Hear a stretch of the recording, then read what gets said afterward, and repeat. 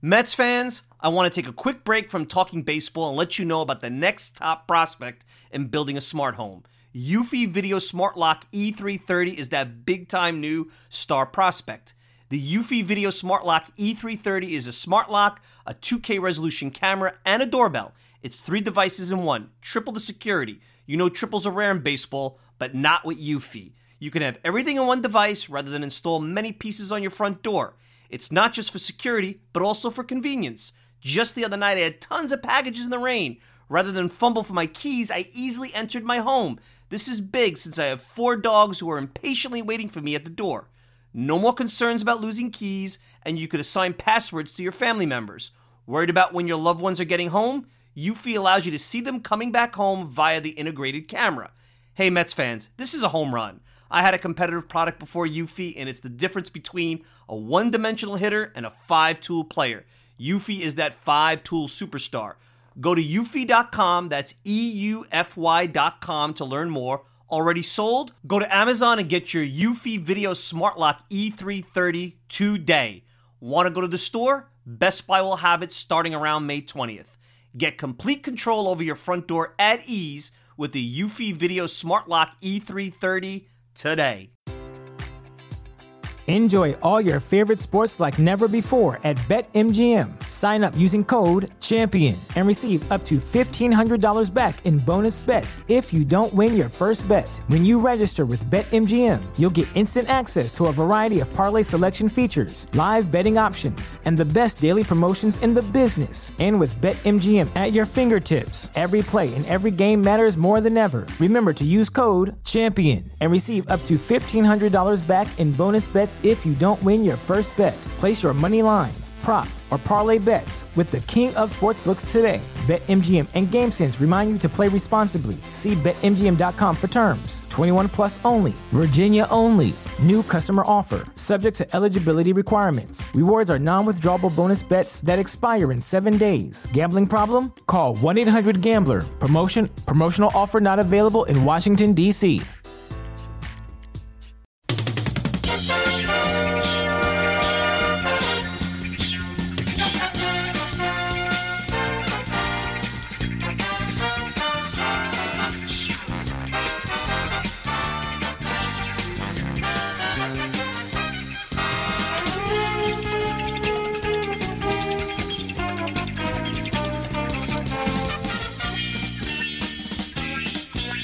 It's another edition of the Talking Mets podcast here on this Saturday, October the 2nd, 2021. Of course, I'm your host, Mike Silva. You can check me out all the time at thetalkingmetspodcast.com. Send me a tweet at Mike Silva Media, and you get the show on Apple Podcasts, Spotify, pretty much whatever podcasting service you desire, now on Amazon Music. Also, as we announced, we're now partners with Minute Media, which means we'll be on the fan-sided network, RisingApple.com, welcoming those guys aboard. Really appreciate their support, and I'm happy to be here with all of you. So now that that's out of the way, you guys, hopefully, I know that there was some transition, and there's nothing you have to do. You should be able to, whatever subscription service you use, there should be nothing you do. We were transitioning over for about a week with the Minute Media people, and I really want to thank all of them over there. They were so supportive of the transition. This was such an unforeseen change of events, and we're really excited now to be part of RisingApple.com. You could syndicate the show over there, check out the great content over there. So when you get to the RisingApple.com page, you basically click on it, read a bunch of their articles, but if you want, there will be a player that will automatically update, and you can listen to the Talking Mets podcast. So we're really excited about that. If you've been living under a rock and did not listen to my announcement, we are now part of all that. It was a partnership that came pretty much together really quickly. And, I put together a little 5-minute clip there. And I know that some of the services, namely Apple, hadn't updated with that announcement as we were transitioning. Most of the others did. So hopefully this show seamlessly integrates with Apple Podcasts. It should. You shouldn't have to do anything, and away you go. So where we are now on October 2nd, last time we were together, we kind of took a little break, and I think even taking last Sunday off as we were transitioning here to the new partnership was a good thing because, look, the Mets were out of it. They're playing out the string. They got a couple of games left. And I come to you on a Saturday because it really doesn't matter a hell of a lot what happens over the next couple of days. That's going to change this program. I think all of us can agree, whether you believed in this team throughout 2021 or didn't, you didn't see a scenario where going into this last weekend, they didn't even have a puncher's chance of changing things. I think all in all, as you look at how the NL East played out, as the Mets were playing throughout the season and kind of that number of 88 to 90 wins, which was an underachieving number in and of itself, was where this team needed to be to win the division, and they would have won the division if they had played at that level. Now, I think it would be very dangerous and insincere for me to just sit here and say, well, when Jacob deGrom went down on July 7th and will never at this point pitch another pitch this season, he will not pitch another pitch this season, that the Mets season effectively took a bad turn and they can never recover from it. That is true. But that would be an excuse, and I think, the best case scenario, I've seen some people go out there and say, look, deGrom probably missed about 17 starts. Normally does about 32 starts in a season. They were winning about 73% of his games before there. And everyone's going to go out and go, look, that probably would have put another 10, 11 wins in the Mets' coffers. Look at that. They probably are playing for meaningful baseball here in Atlanta this weekend. Well, for the most part, Tyler McGill, who looked, again, as a very intriguing back end of the rotation option last night, going into last night's game, the Mets were 9-8 in McGill's starts.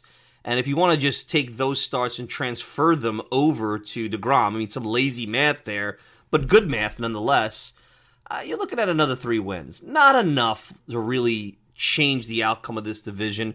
Probably put you right there with the Phillies, 5-6 games out.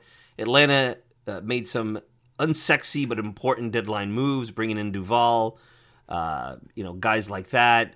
They had their own thunderbolt in losing their star, Acuna Jr. for the rest of the season and probably bits of the first half of next year. And you got to give them a ton of credit. And I think what happened was when the Mets, and really the replacement Mets, who did such a nice job of putting this team in a position for when their stars came back to really take off, that whole thing never transpired. And in a lot of ways, the best part of 2021 was the replacement Mets. I think when you talk about how difficult this year was, I think the most enjoyable run was not when you had, for the most part, your whole lineup together, even though that didn't happen very often, was when you didn't expect the Mets to win. And Luis Rojas talked about this, the sustainability of what they were doing during that very long period where they were in first place well over 3 months. It needed to be complemented with some strength on offense, games that you could go out against pitchers and teams that you should blow out and win 7-1, 7-2. So you could get your B and C relievers in there, rest your A relievers, add some margin of error when guys make errors, guys have off nights, and that never happened. And that's why you're here where you are today. This team had tons of thunderbolts. And you have to admire the fact, 19 starting pitchers deep. That's crazy when you think about it. You have to admire the fact that they were actually in, to a certain degree, this thing, mathematically at least, until Labor Day. But when you can't hit consistently, you can't manufacture runs, they are a bad base running team. The fact that they never, and I make the joke on Twitter all year, they never score from second. Look at the numbers. There's now analytics to do this. Driving runners from home, from third base with less than 2 outs, they're below 50%, historically bad. This is what the trend has been for this ball club pretty much since 2018, since June of 2018 when Sandy Alderson retired because of health issues. They've had one facet of the team, it's usually been the bullpen, go so bad, so historically bad, that it undermines any good that the rest of the roster does. And then you go into the offseason and say, well, if I just address that, then I have something cooking. And I've been supportive of that. And I'm not changing my tune here.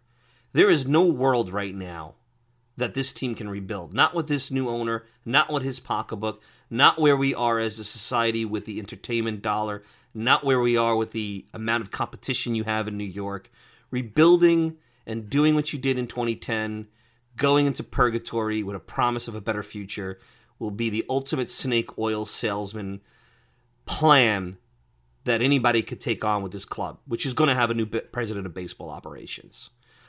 When you look at what Sandy Alderson, and if you listen to that 40-minute plus press conference, one of the biggest things he talked about is not really having a core. And that's probably the most disappointing aspect of what transpired here in 2021. Alonso and Nimmo were really good. I've been preaching how good Nimmo is, and as everybody kept calling him a fourth outfielder, but I've been preaching how good Nimmo is. He's an elite run creator. Yes, he gets hurt. Yes, he has freak injuries, and that's something that could potentially be a derailment to him really meeting crazy expectations. But he's been really good, and Alonso has reverted back to 2019 Alonso, especially in the second half, where you get big hits, big home runs. He's probably been the one guy when everything went down, when everybody was, spiraling against LA and San Francisco. He was still doing his thing.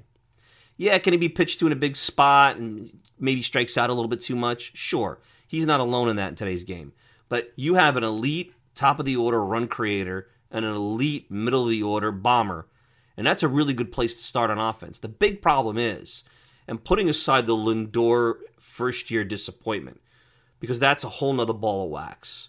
Your core, and one of these guys you thought maybe you would sign long-term, of Conforto, McNeil, Dom Smith, J.D. Davis, good offensive pieces that you could then build a bullpen around, augment a rotation around, build a bench around, were completely disappointing and has gotten to the point where you question, even with Conforto, if all three are ever going to be the offensive players that they were prior. Because all three gave you very little reason to see consistency at any point. Maybe there was some component of injuries. Maybe it was coming out of the whole COVID situation. Shortened season and coming back, and for Conforto playing for a contract, for JD earning a job, for McNeil continuing to show that he belongs, although I thought that was pretty obvious after the shortened season, but maybe not. You cannot sit here and blame necessarily the fact that the Mets didn't go out and add to their roster effectively. The Pillars, the VRs, I know McCann gets criticized, but he gave you exactly what you need behind the plate. He managed the pitching staff. He controlled the running game. He showed leadership in that part of the of his game. He was not a good offensive player, but there's no reason why James McCann, when he came over, you probably were foolish to believe he could be the guy that was an all-star offensive catcher. I thought that those were outliers. I didn't think he was this bad. I thought he was an improving, guy that could hit for power and at times was an automatic out and had a lot of the same offensive problems that their whole team had with execution. But, that's not the problem. The problem is that your McNeil, your Dom Smith, your JD, your Conforto were below league average players for a majority of the year, had spurts where they showed who they were, but nothing that helped this team. So this is a collective drop in offense, and the problem is I cannot see where a new president of baseball operations or the current regime here with Alderson running the show and his son probably being highly involved can just say, okay, we'll just fix this. I think he basically told you that. Look, not everything's negative. Good bullpen, good defense. I think that the defense showed that some of the investment in analytics and whatnot have paid off because a lot of that good defense is because of shifts and what have you. So what's frustrating here for me as I come to you and as we, I don't need to sit here and spend an hour show recapping 2021. You know what went wrong. I gave you kind of a synopsis. I also don't want you to sit here and fool yourself. And I'm not going to sit here and tell you, well, they're just one or two players away. There's actually, this is probably the most difficult, it's the most intriguing, the most difficult offseason that potentially we've seen maybe in the history of New York Mets baseball. You have a CBA situation. You have big decisions on free agents that are going to require big money and could bottleneck your payroll, regardless of what the new CBA says, for years to come. And if you're wrong, things could get real ugly around here, and you could lose another generation of fans in a manner that this team can't afford to lose right now. Not with a new owner coming in, not with that purging of that stench of mediocrity that I think the old ownership sometimes was labeled unfairly, but mainly because of their financial issues, perpetuated. And now you're going into that offseason for the fourth time in 5 years with major upheaval. And that's scary because this could start to look like how the Knicks have looked for 20 years. Where there was always that hope because they had money, they were the Knicks, it was the Garden, that they could fix this quick. And you were leaning on the 90s. And you were leaning on that foundation. For the Mets, they've had some bursts, more so than the Knicks in the 2 decades that we've talked about, but nothing that's lasted long. And right now, since 2016, and this was pointed out in all the columnists in the city, the Mets are one of like 6 teams that haven't made the postseason, but they haven't been rebuilding. Nor should they. I've been vehemently against it. So that shows you that there's a lot going on here. And those kind of teams, those are the teams that unfortunately, when you're in that space, it's almost like purgatory in sports. The hopelessness seeps in, and you don't want that. There is a lot of hope in terms of what the players see. You've heard the players say there's a lot there. There's a desire to win. They love the clubhouse. Everybody wants to be back. I don't know if that's just politicking because they know that this owner has a lot of money. That's the dangerous thing now.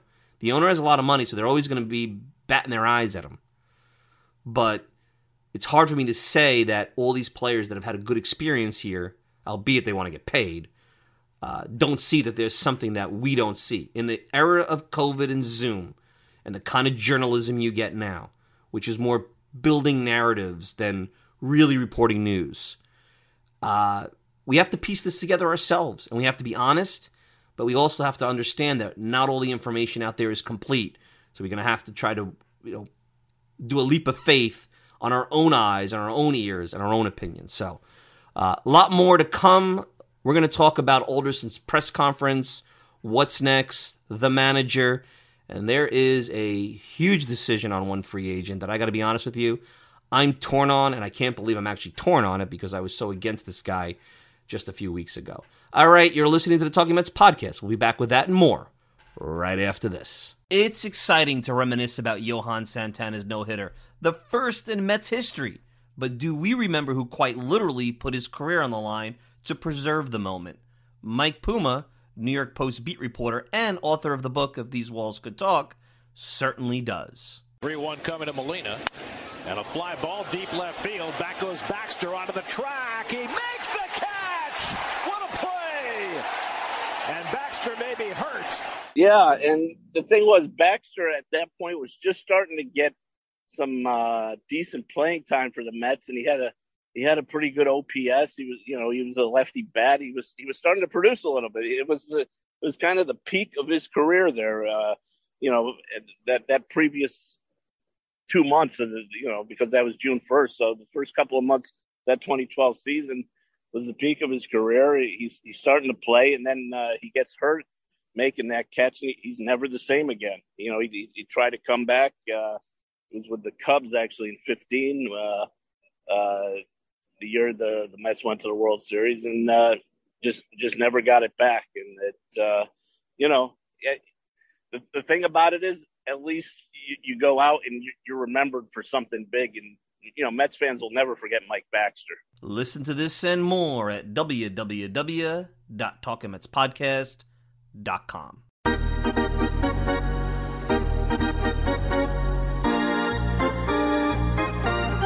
All right, we're back. Talking Mets podcast here. Partners with Fansided, RisingApple.com. Check those guys out. Check the site.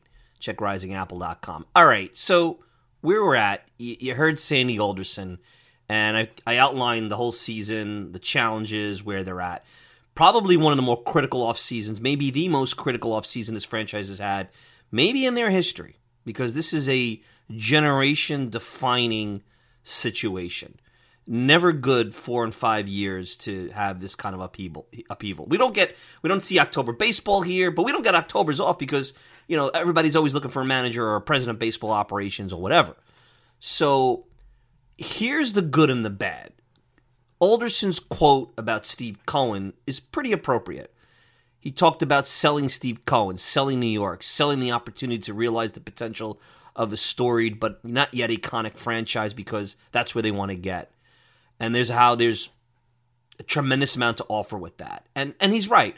Don't forget, we talked about it on this program for months. If you're new to the program, go back and listen to a couple. When the ownership changed on November 1st of last year and you were trying to compete and win and play in the deep end of the pool with free agents and put a contender together while rebuilding the foundation of analytics and farm system and player development and bringing all sorts of new people in, that's not easy. It's not easy to do when you could start in the summer of the prior year.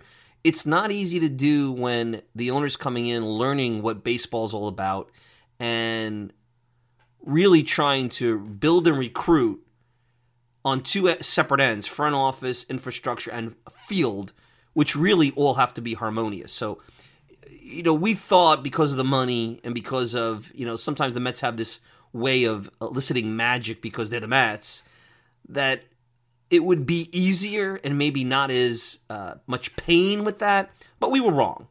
And we were not too far off for about 100 days, but we were wrong because in the end, the process always kind of is true to itself, and unless you have dumb luck, bad process leads to bad outcome. And I'm not saying the Mets process was all bad. I think the circumstances made it a difficult process.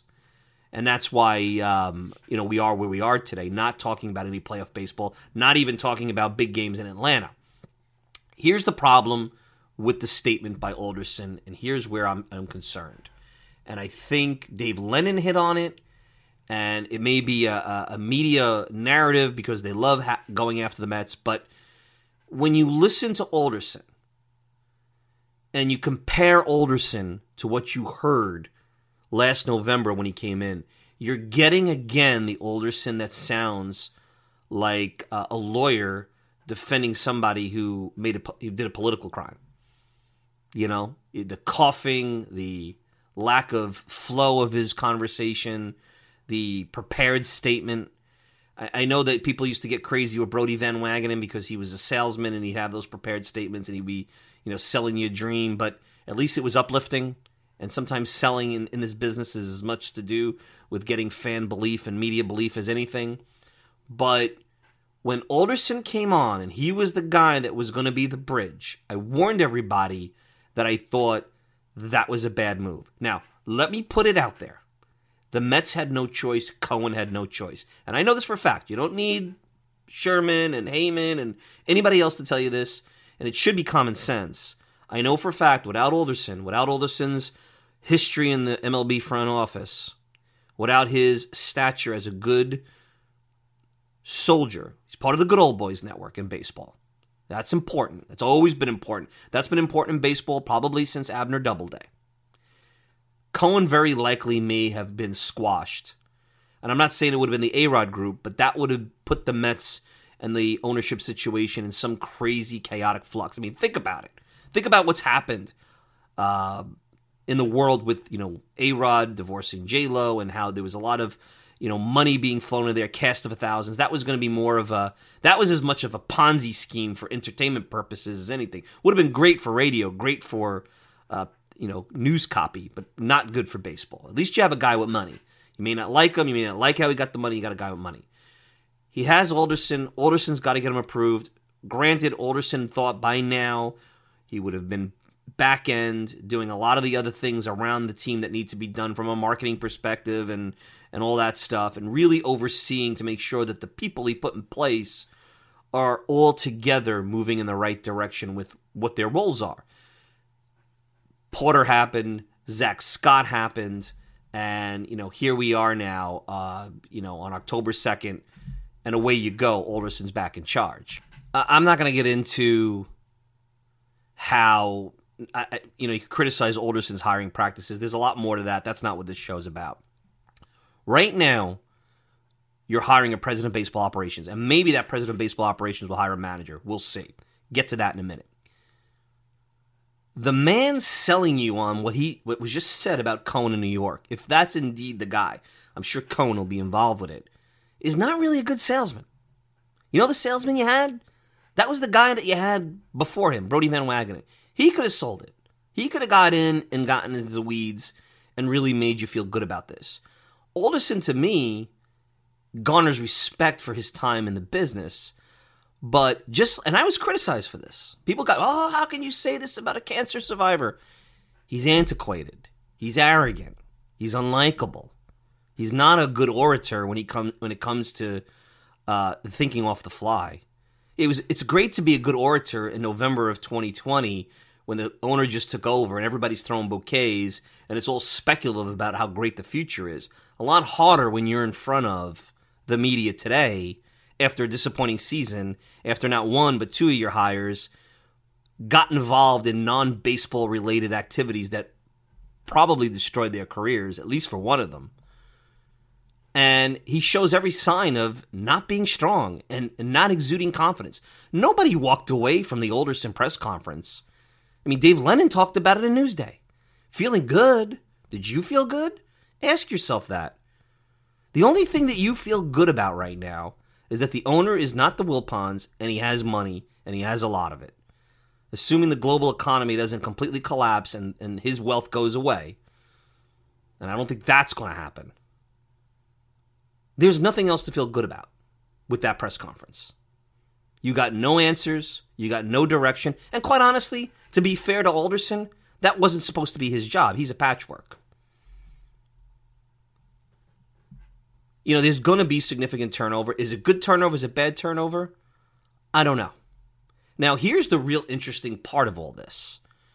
Is you're almost in the same spot as you were a year ago. Because you haven't really started the president of baseball operations search, which to me, is it an HR thing because of Zach Scott? Or, I keep hearing about how, you can't talk to anybody because they're in playoffs. I mean, come on. I mean, is baseball at a point where you can do a job now while you're working and go on an interview?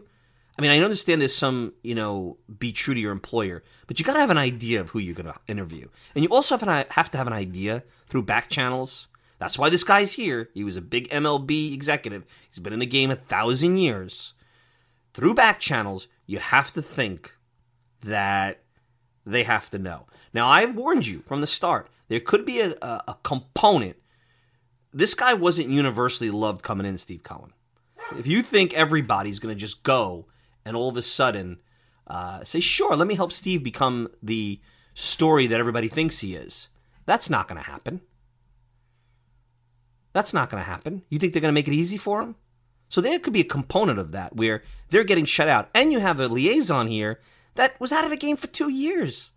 I mean, you heard about when they brought in Porter, when they brought in Scott, how these guys had connections, how these guys were able to maneuver through the new front offices in a way that Alderson can't. Alderson is a methodical, slow, Washington, D.C. type bureaucrat. That's what you got. That's what you have to work with. Now, he's been successful in the past, but it's 2021. This game is now in the easy pass lane. Can he compete with that? Is his son, who's in the cabinet now, going to help there? Who else is going to work with him in that front office right now? Cohen doesn't know people around. Maybe he knows people around baseball, and he's certainly a celebrity. So this is a tough situation. The person that you've put in charge of selling this is not a salesperson. Now, can Cohen be? I don't know Cohen enough. You see the tweets, you've seen a few interviews. He's obviously very wealthy, very rich, but he's very wealthy and very rich because he knows how to play numbers. I don't know if he's a salesperson. Numbers in a game like Wall Street, you win because you make money and you lose because you don't make money. So there's no selling yourself, it's just performance. It's like your numbers were this or your numbers were that. That's how ball players sell themselves. There's other things to it, but you get where I'm going. So this is a difficult situation for this team to be in. You're going to try to find a president of baseball operation in a time where, I'll be honest with you, there's no Lou Lamoriello type coming to the Mets. I mean, other than let me back up. That's not true. You have Epstein, and then you have Billy Beane. Those are the Lou Lamoriello types. That's what you could bring here. Guys with big resumes who want that one last challenge for their careers. Maybe Beane more so than Theo, who's they're probably about the same age. But in this day and age, these guys make so much money, they could do some other things in business. The stress and the travel and the pressure and the media. At some point, you're not going to see guys going into the 70s and 80s doing this because they don't have to. It's a different world right now. I think we're waiting for a Pat Riley, a Bill Parcells, like I said, a Lamoriello. I'm not sure that that's going to happen. And there's only a couple of guys that fit that. Everybody else, if it's David Stearns or Antonetti or any of these other guys, it's like the manager search. If you didn't go for the experienced guy back in 2019, you might as well put a blanket over everybody else and pick one out of a hat, which they kind of did with Rojas.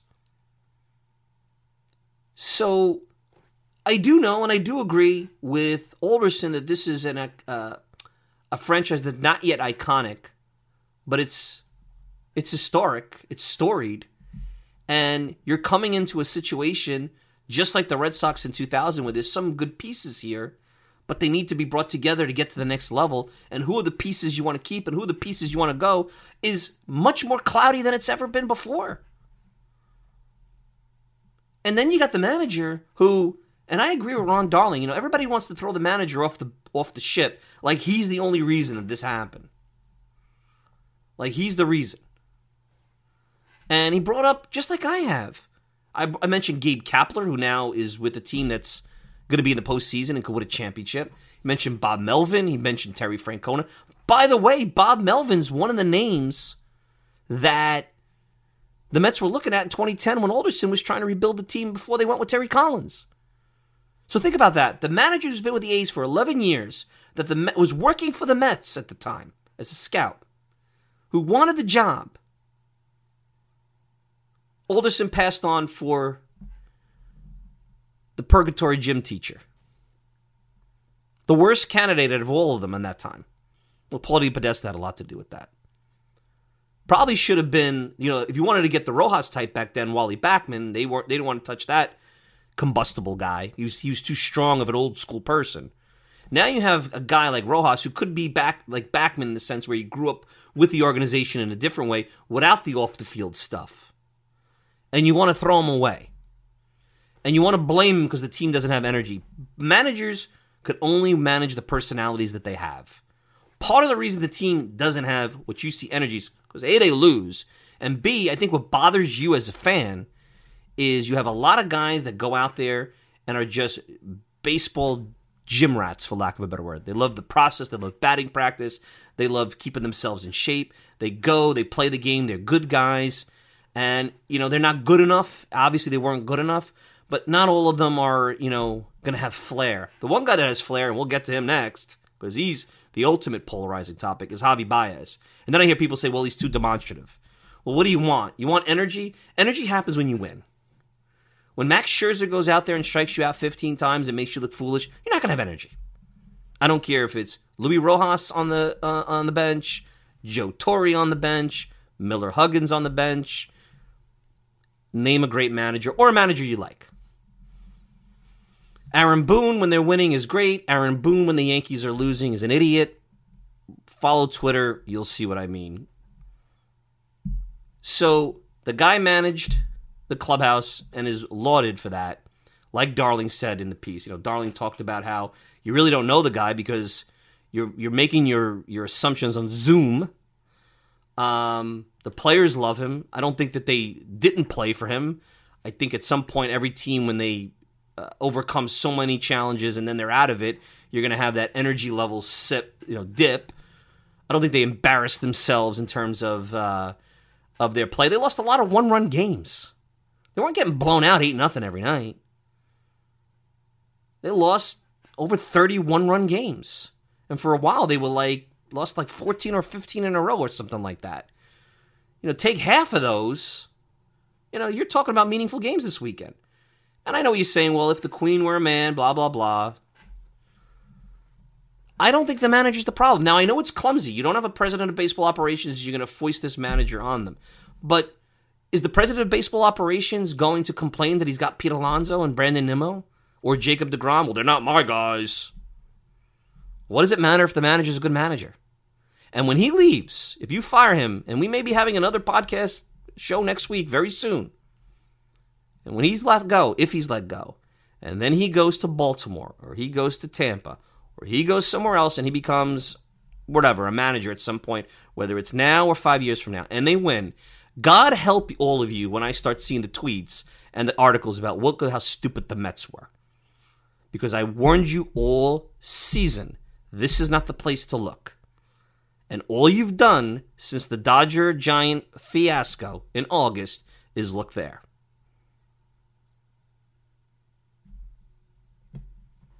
And it's all because you want to have a scapegoat, because that's what makes you feel better. And the article was written, Andy Martino, another guy that's polarizing here in the media, said it best. The reason it's harder to win and build a team here is because in Tampa, you can just do basic business baseball transactions without any regard to marketing, media, and the things that don't matter. You don't have to give Lindor a big contract because there's pressure to spend because you're New York and you're Steve Cohen. You just let him walk because it's the right business thing to do. And you could get back 3 or 4 non-discrete prospects because it's just baseball. It's fantasy baseball. There's no other surrounding stakeholders that drive your decision-making. There's no media. There's no fans. There's no New York. There's no, now that's a unique situation because every team in this world of media has to win something. They have to give their fans something to sell tickets. But again, winning the offseason and doing things to throw people off the ship. That's why you get 20 years of BS with the Knicks, making moves for the media, making moves to satisfy fans that, quite honestly, other than cheering for their team and loving the uniform, really don't understand the game by and large a lot. And that's my concern. So you have a lot of things going against you this offseason. I'm being very frank. I'm not trying to be negative. I'm not trying to say that things are all gloom and doom. You have a guy that can't sell the team trying to sell the team. You have some good bones and some good players that, especially with the manager where who knows, a new president of baseball operations not going to want to do that. Let's start fresh. God help you bring in somebody that sells them on rebuilding because it's so easy to come in and see this team. Let's start over. You got free agents. You got a lot of the core going to free agency. It's getting expensive. You're going to have to go. If you want to keep a lot of these guys, you're going to have to go $250+ million in payroll. I think this owner would do it in the short term with a demand that this has got to work and build up around it because in case it doesn't, let's sell it off and then have a shorter valley so they don't have to go back from scratch, and rebuild for 6 years. We could do a quick turnaround, something like maybe the Yankees or the Red Sox have done. But I'm really at a loss about who the next person should be. You tell me, would I be okay with Billy Beane or Theo Epstein? Sure. Are they coming here for a retirement gig to write a book and not put the same effort and take money and not put the same effort and time into the gig that they did 15, 20 years ago when they were younger executives?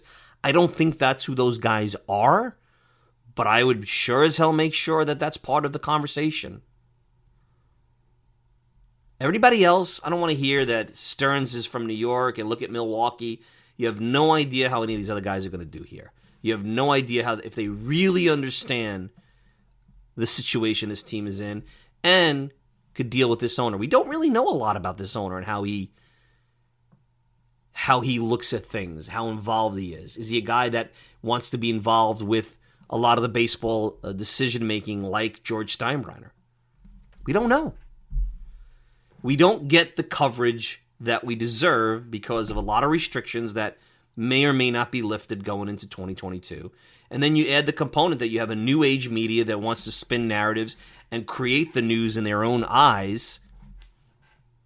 So we sit here speculating and using our own brain and using our own thoughts and trying to be intelligent. But we're not perfect. And we're making decisions on incomplete information, and that's what's crazy about the whole thing. So it's an exciting time. It's a critically important time, but I'm afraid to tell you, I think the wrong guy's captaining the ship. Nothing against Alderson as a person. I respect what he's done in the game. I understand he's a cancer survivor. That has nothing to do with what I'm saying. Nor will I give him a pass for that. Because if he's not healthy, then he shouldn't be doing the job. He should step away. He got Cohen approved. Give it to someone else. Now, I know you're going to say, well, that's what he's trying to do.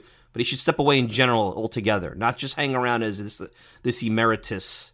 Because as an emeritus, he can't sell diddly. He's uninspiring.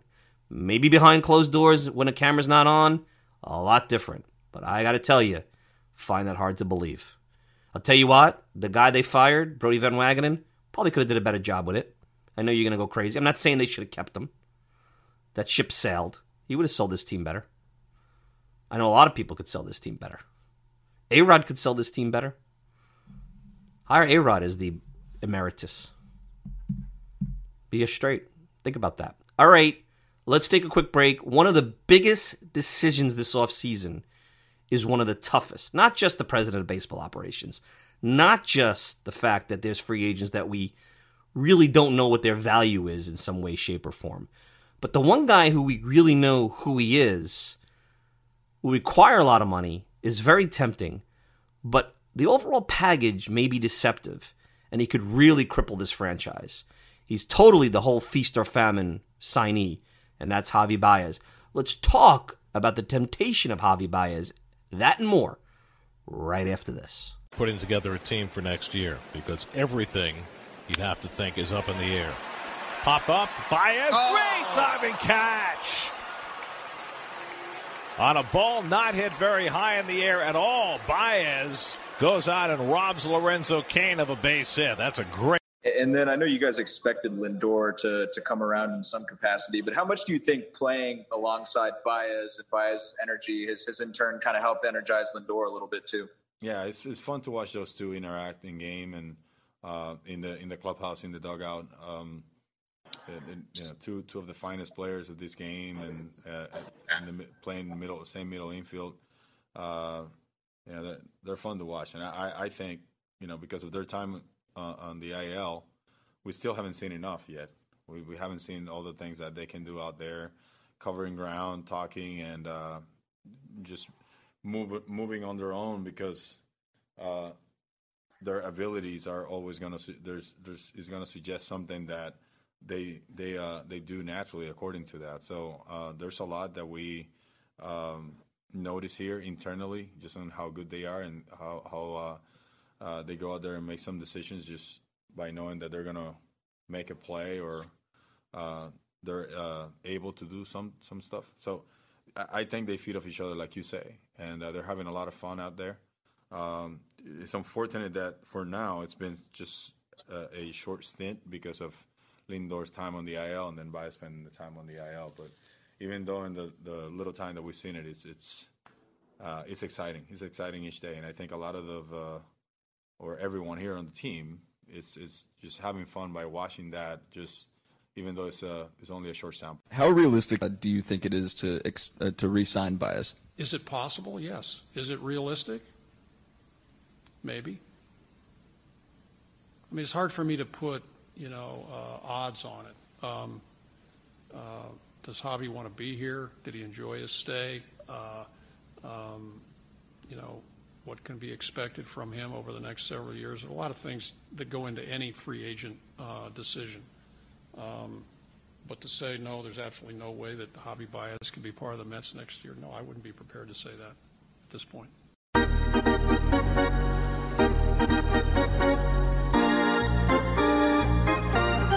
All right, we're back. I got to tell you, I was never at the trade deadline really overly excited about Javi Baez. Didn't watch a ton of him. I did know that he was a guy that you had to fear when he was up at the plate. He could hit the ball out of the ballpark. But when you looked at the numbers, the amount of strikeouts, the free swinging, he trended more towards league average since the pandemic season in Chicago. It just was like, well, look, the Mets need offense. He's Lindor's buddy. Maybe he'll help Lindor for, in the playoff run. And what? You give up a first-round pick that you grabbed in a pandemic season, a guy who has really played very little in the minor leagues. The Mets are a win-now mode. Who cares? It wasn't a painful transaction. But after the initial honeymoon, which wasn't much of a honeymoon, it was a negative honeymoon where he got hurt, he wasn't hitting, he was missing everything, you got really to see what kind of player he can be and why sometimes, and this is a very important thing that myself included, who obviously over the years has incorporated analytics more into his analysis than I ever did when I started doing this back in 2007. I'll tell you that much. I was very much more anecdotal and threw a lot of that stuff away. Keep in mind that what you've seen over the last 6 weeks in New York, in an environment where he's playing for a contract, some of the best career run rates that he ever has had, probably as good, if not better, than when he finished second in the MVP voting in 2018. When you look at some of the basic other type of things that go into that, he still swings a lot at pitches out of the zone. So it's not like he's all of a sudden become John Olerud. His batting average on balls in play is a little high, but it lines up with most of his other big years. So you're asking yourself, maybe being in Chicago, he got stale. He's a guy who you could tell needs to play with emotion, needs to have a good feel about his environment. Maybe playing in Chicago in a team that, one, got a little fat and then declined like any championship team eventually does. He needed to get out of there to get reinvigorated to be who he is. Now, money plays into that, and you wonder if that's why he's doing what he's doing. It's the same conversation we had about Cespedes. And there's a lot about him and Cespedes that come into play. Cespedes was a free swinger, wasn't a patient hitter. He was a guy that could be mercurial. I'm not sure that Baez fits into that, but a lot of things change when you get a big contract.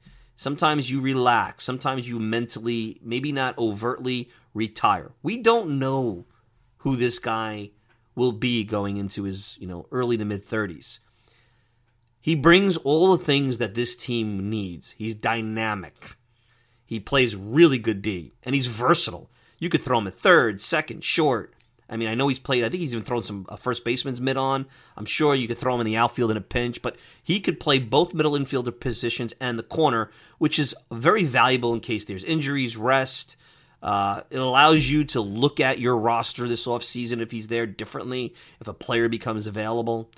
The extreme power is exciting. I know he drives you a little crazy because he's very aggressive on the base pads, but he brings a component of a station-to-station team that doesn't really even score on sac flies or from second on singles really needs. But I think what you saw in the Yankee series with how he and Lindor kind of went after Stanton and those guys, I think that's an edge that sometimes a very polished, professional, vanilla team needs. The Mets are a vanilla team. They're a fun team. They're a good team. It's not a knock on any of the guys. They're a vanilla team. They don't have the flair of the 06 Mets.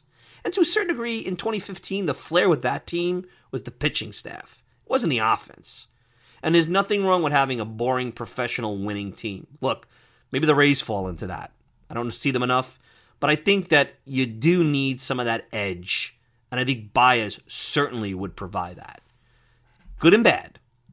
The problem is that as you go, and I'm not going to dive into the luxury tax and the payroll and all that stuff today. I'm giving you very top-line thoughts as we head into the offseason. The guy turned down a $180 million deal. It's about $30 million a year for 6 years that he already turned down. So you know that's the baseline. He's worth $30 million according to Fangraphs. And if basic, publicly available metrics are saying that, who the heck knows what his agent has to convince teams that he's worth that plus more? I do not think, and again, the new CBA plays into that, you cannot give him a 10-year deal. If that's what he's looking for, if he's looking to get Lindor money and years, if the years are important, you cannot sign up. You should never have signed up for 10 years with any player. You should not have signed up with that with Lindor. You can't do that with Javi Baez. I do think there might be some value in a shorter-term deal, more AAV with an opt-out. Maybe some of the uncertainty of the offseason will lend him to say, let's try this a little more. The market on shortstops is flooded, so that may hurt his value. Lot there to consider. The inventory on shortstops right now, it's the worst possible year for him to be a free agent. So there is some leverage there. You may be, from a Met perspective, say, look, take this shorter-term deal. We know what you can do. we want to be able to still have flexibility to build, and then you could go back out in the market in 2 years, and you probably can't get it here, but you go out and get $1 billion playing shortstop. You're still, 30 years old, around there? Javi Baez is not an old guy.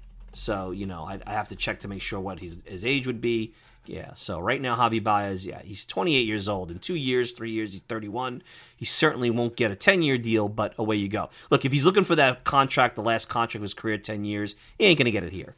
Let's assume there's some middle ground. He has said he likes what he sees here. He's been one of the vocal ones that says he sees a lot of the desire to win that he saw in Chicago here. He's seeing things on the back end that you and I don't see. But I'll tell you what, he could really make or break this franchise. I mean, think about it. If he gets $30+ million a year, you have $60 million tied up in 2 players. If your luxury tax continues to be 210, 220, 60, 120, 180, you're looking at 30% of your payroll-ish as these 2 guys. And if they are not built for New York, or their games decline, or they're not as advertised, you are in a load of trouble with dead money because you're not going to be able to trade them. You could trade them and dump salary, maybe, as the contracts get later on, but probably not. Probably not. I also think you look at articles that have come out, and you got to remember, Steve Cohen's wife is of an Hispanic descent, and I think the Mets have made a conscious effort. They're doing videos with connecting the Hispanic community, and they have Omar Minaya doing it. And I think they understand that the Mets, as a New York team, are a hybrid. They're not Wall Street and stuffy like the Yankees. They want to be New York, and I think they want to blend into what the melting pot of New York is, specifically Queens.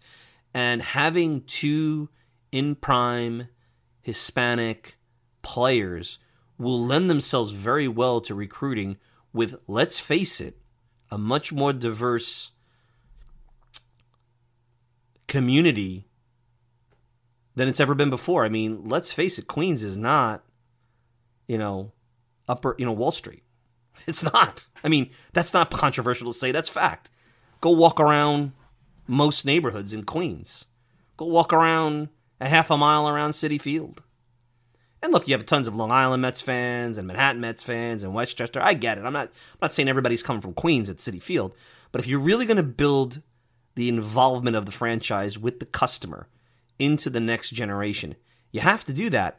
And what's going to be easier to sell from that standpoint?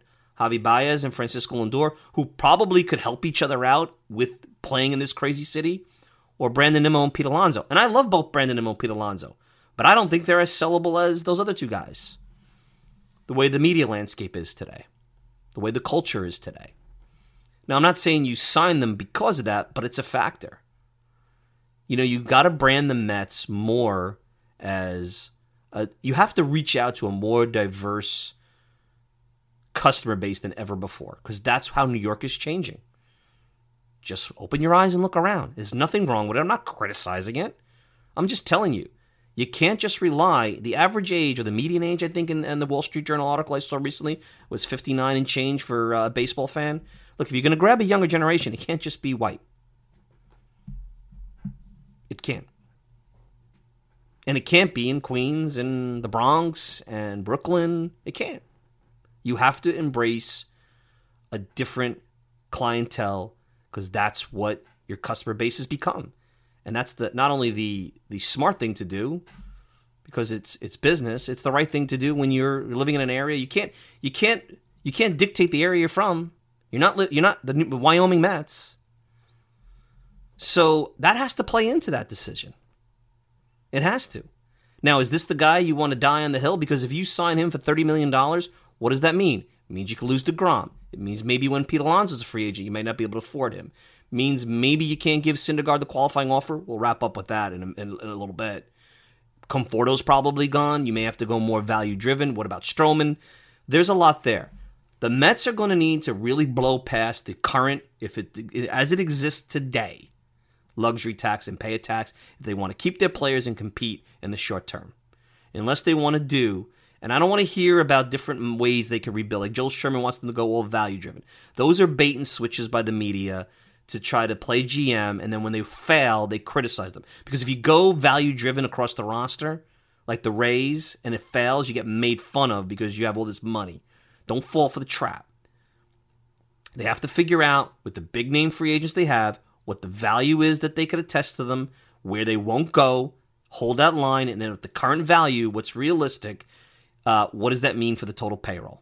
And I think the current value right now is the guy's going to make $30 million a year with Javi Baez. I am not sold, and you heard Alderson. It's it's going to depend on what kind of contract Baez wants, and we don't know that yet. He's not saying yes, he's not saying no. I think it's going to be difficult because I think in the end it may get too expensive. Somebody may come get crazy, and if they have a salary floor, it's going to change the dynamic of free agency because bad teams who don't want to spend, like Miami, are going to have to spend and may say, you know what, if we need to spend $30 million AAV, why not on this guy who, is a really good player, and maybe we could trade him if it doesn't work out. We got to spend. They're not going to spend it on, 25 non-discrete $2 million a year middle relievers. This is a tough decision because you're probably getting the best version of Baez. You're probably getting the perfect version of Baez right now. The guy you saw that couldn't hit the side of a barn the first 2 weeks, that's not him either. He falls in between. But you're going to get a number of periods of time where he doesn't hit the side of a barn. And he's going to drive you crazy when he makes crazy outs on the bases. And he's going to maybe mouth off to the fans if he doesn't like things. He's got an edge. Look at him. He's got an edge. Look at him in the Yankee series. So keep that in mind. Fascinating decision. I think, again, and I'll wrap up in a minute on this.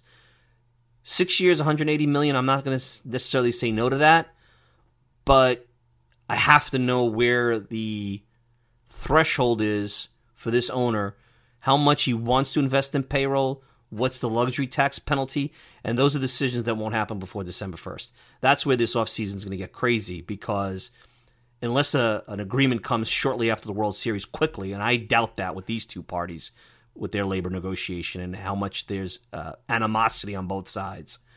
I see this. I see Javi Baez and the Mets, if they do come to agreement, it's going to be well after the new year. So we're going to be talking about this a lot this offseason. The temptation of Javi Baez. Ooh, is it tempting? But boy, is it a feast or famine decision. And it could go horribly well. It could go horribly bad. I think Lindor plays into it. Does he help Lindor and make Lindor feel comfortable? Because right now you're married to Lindor. And you need that to work. And if it means bringing his friend on at a reasonable rate to make him feel better, it's not like his friend is Joe McEwing. Well, you got to take it seriously. All right, let's take a quick break. When we come back, I'm going to wrap up talking about some other Mets free agents. Stroman, Conforto, Syndergaard. Throwing money around with Steve Cohen's money with Syndergaard made me laugh this week. You're listening to the Talking Mets podcast, also available on the risingapple.com fan-sided network. We're happy to have them on as business partners. Let's talk about this and more right after this. Being in the big leagues is hard work. What is one of the fun aspects of the job? Jay Horwitz, longtime PR director for the Mets, gave us some insight. Like a guy like Darryl Boston, being with I've ever worked with, he's a coach now with the White Sox, and like in the early 90s, we had a kangaroo court in the locker room, like a lot of teams did. He used to put on these long robes and long hair and robes, and he always included me. He managed to find me something to make sure I was part of the group. Every 3 or 4 weeks, we'd have these court sessions. The locker room would shut down, and Darryl would be presiding. He would find me for getting too many guys for interviews. He would include me things like they would buy me. When Brett Sahaberhagen was on the team, we had a thing one year in San Francisco. Everybody had to shave your head, and we couldn't get a haircut. We had to shave your head, to have team unity. He included me in that kind of a thing. So guys like that made me feel part of the group, and that was the fun part of the job. Listen to this and more at www.talkingmetspodcast.com.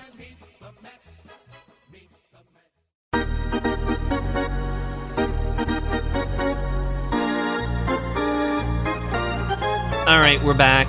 So, we talked about the Mets season briefly and kind of the situation they're in. We talked about the concerns, at least the concerns I have about Alderson selling the team and trying to bring in this president of baseball operations. And we talked about the temptation of Javi Baez and all that comes with that and how difficult a decision it is.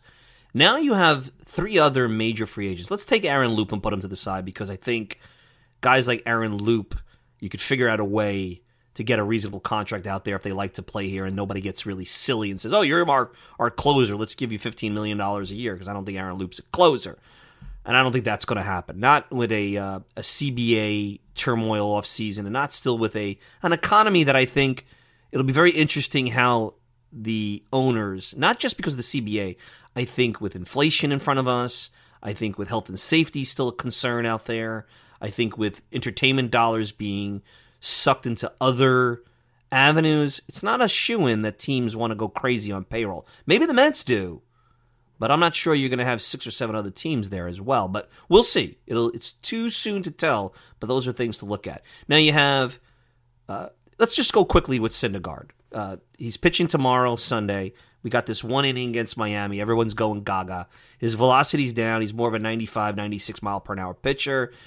His secondary stuff certainly has separation of about 7 or 8 miles an hour, so that's good. Does he know how to pitch? We'll see. Has he learned in his time off, has he learned that what Matt Harvey really has never been able to do? Being this scary 100 mile an hour with this wicked 92 mile an hour slider pitcher, that's probably not the guy we're going to see anymore. He has not come back from Tommy John surgery the same way. Perhaps that will change as we get to 2022. So let's not put it in the coffin yet. Let's not bury his Syndergaard pre-Tommy John yet. But it's been 2 years. And look, Zach Wheeler took a couple of years too, and look how he's come back. I mean, so let's not act like it can't happen. But we also can't rely on it. We got to see what our eyes tell us. To offer him a $20 million qualifying offer is patently absurd because he's not going to get $20 million out on the market for 1 year. He's not. I think Andy Martino or some of the other guys said, look at Corey Kluber, $10, $11, $12 million. I think you can go and say, look, we'll give you a 1 year deal. We're not going to give you the qualifying offer. We'll give you a 1 year deal with an option, maybe tons of incentives on the 1 year deal that can get him to $20 million. Making the All-Star team, Cy Young Award, all the stuff. But I am not giving you $20 million for 1 year because you don't know what you're going to get. You're going to have 2 innings, maybe 3. I don't know if he's going to go multiple innings tomorrow. 3 innings to work off of. And I don't care if he gets his head blown off tomorrow by the Braves. I don't care about that. I'm not going to change my decision on 1 inning against the Marlins, 1 inning against the Braves. Noah Syndergaard has to show that he's durable, that he knows how to pitch, that he can pitch with less than his best stuff, because he can't blow people away and he can't make mistakes like he used to with what I saw the other night.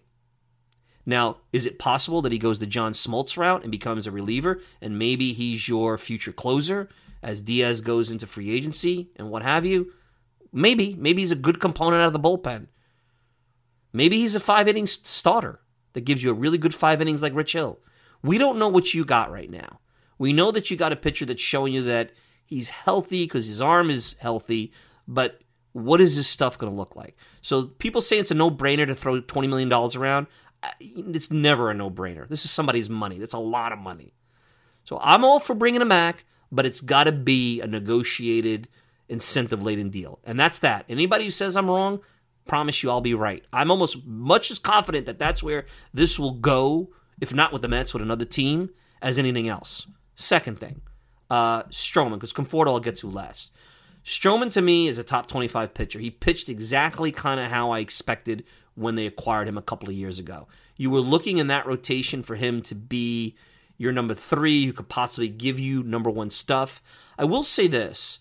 I think the real benefit of Stroman, because he doesn't rely on pure velocity, and he does know how to pitch, that I feel like when he has a less than his best stuff, you're more than likely to be able to keep, he probably could still produce, maybe not at the level he's at now. So if you give him a 5-year deal, it's not like he is going to go out there and have to throw 100 miles an hour to be successful. He's not Syndergaard.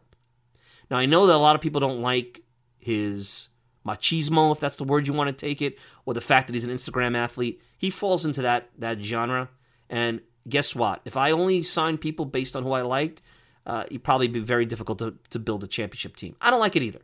I know that the media didn't like how after they had lost, he's out there liking his big plays on the mound in San Francisco. He went after Tim Healy, but of the Newsday. But, come on. That's silly stuff. Like, that's not reasons not to sign him.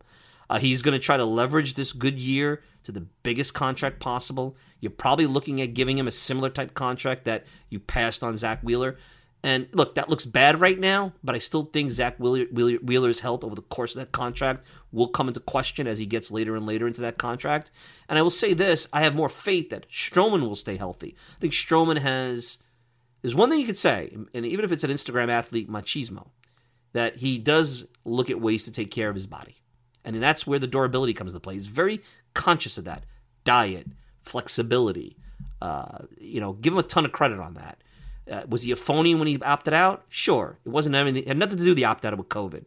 He knew he wasn't healthy. He knew he could compromise himself with that calf and get hurt. And he looked for himself instead of the team.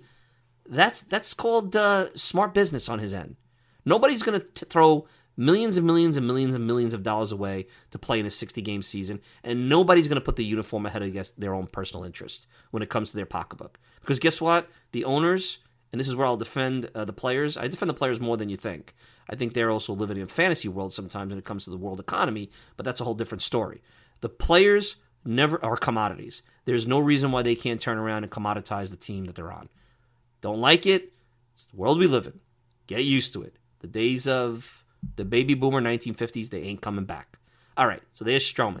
Finally, Conforto. This is the one that I think is the most interesting because it's almost like we see Michael Conforto, and I have nothing against Michael Conforto.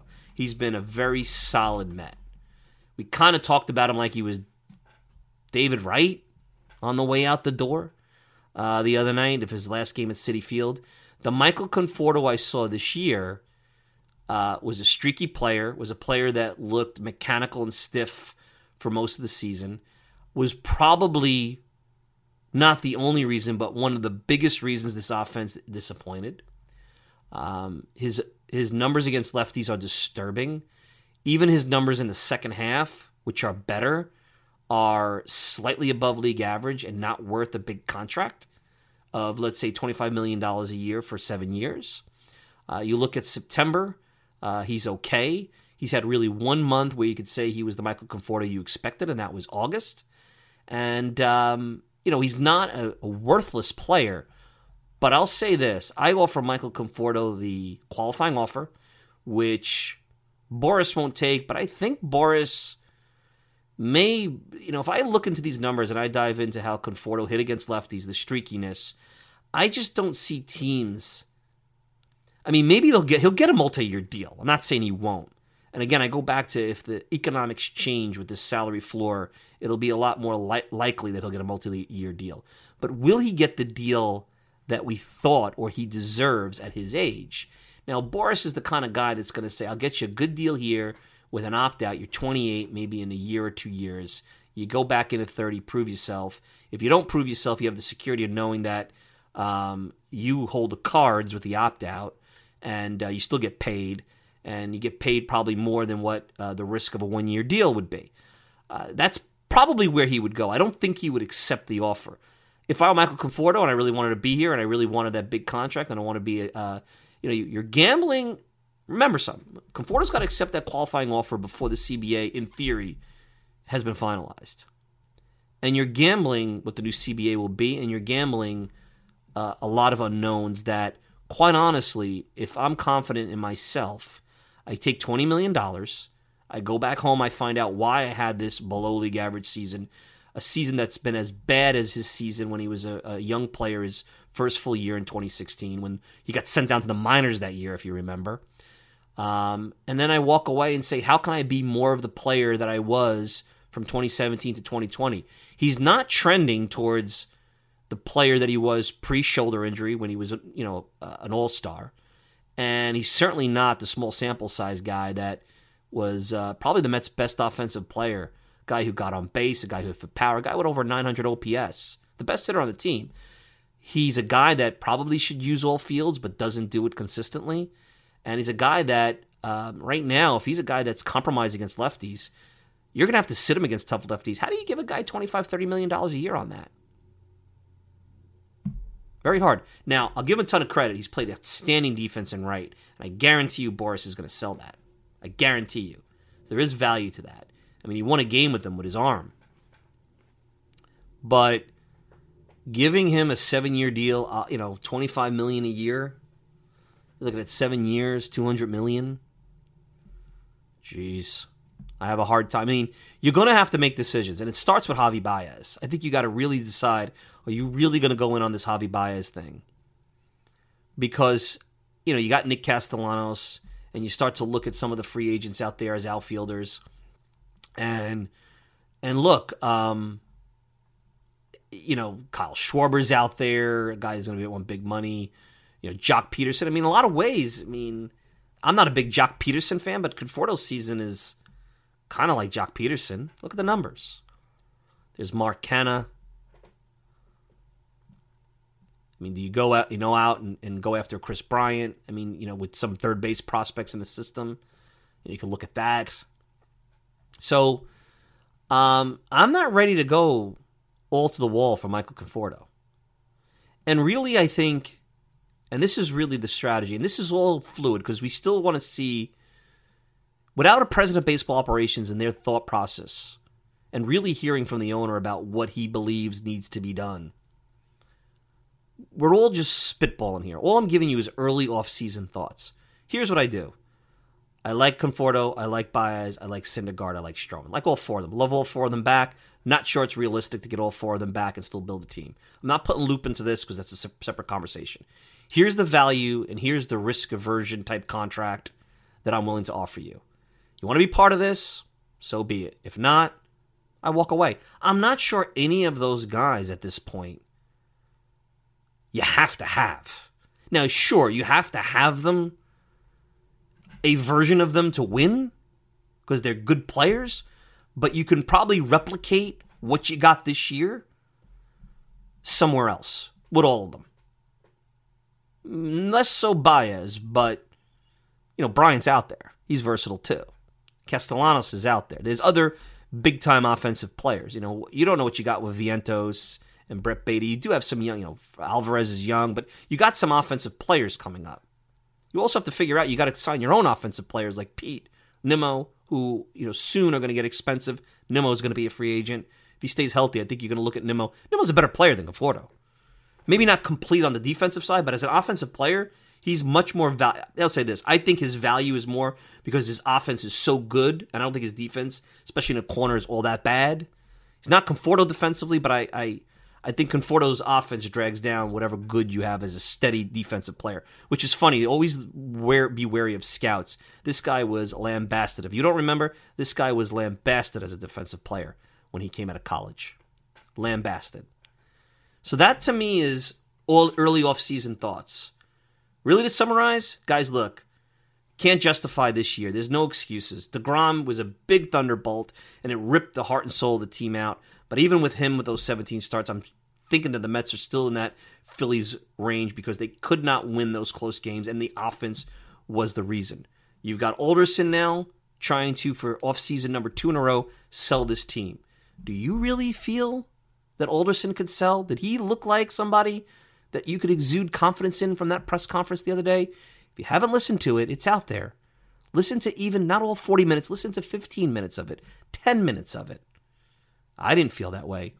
Javi Baez is a huge temptation. High risk, high reward. I'm so torn on this. He could make or break a generation of this franchise. This franchise could be ugly with the financial situation that he and Lindor would put them in. But you may have no choice to sell them off the field and sell them on the field. And then as far as the rest of their free agents, make the offer that you believe is a fair offer. And they don't take it.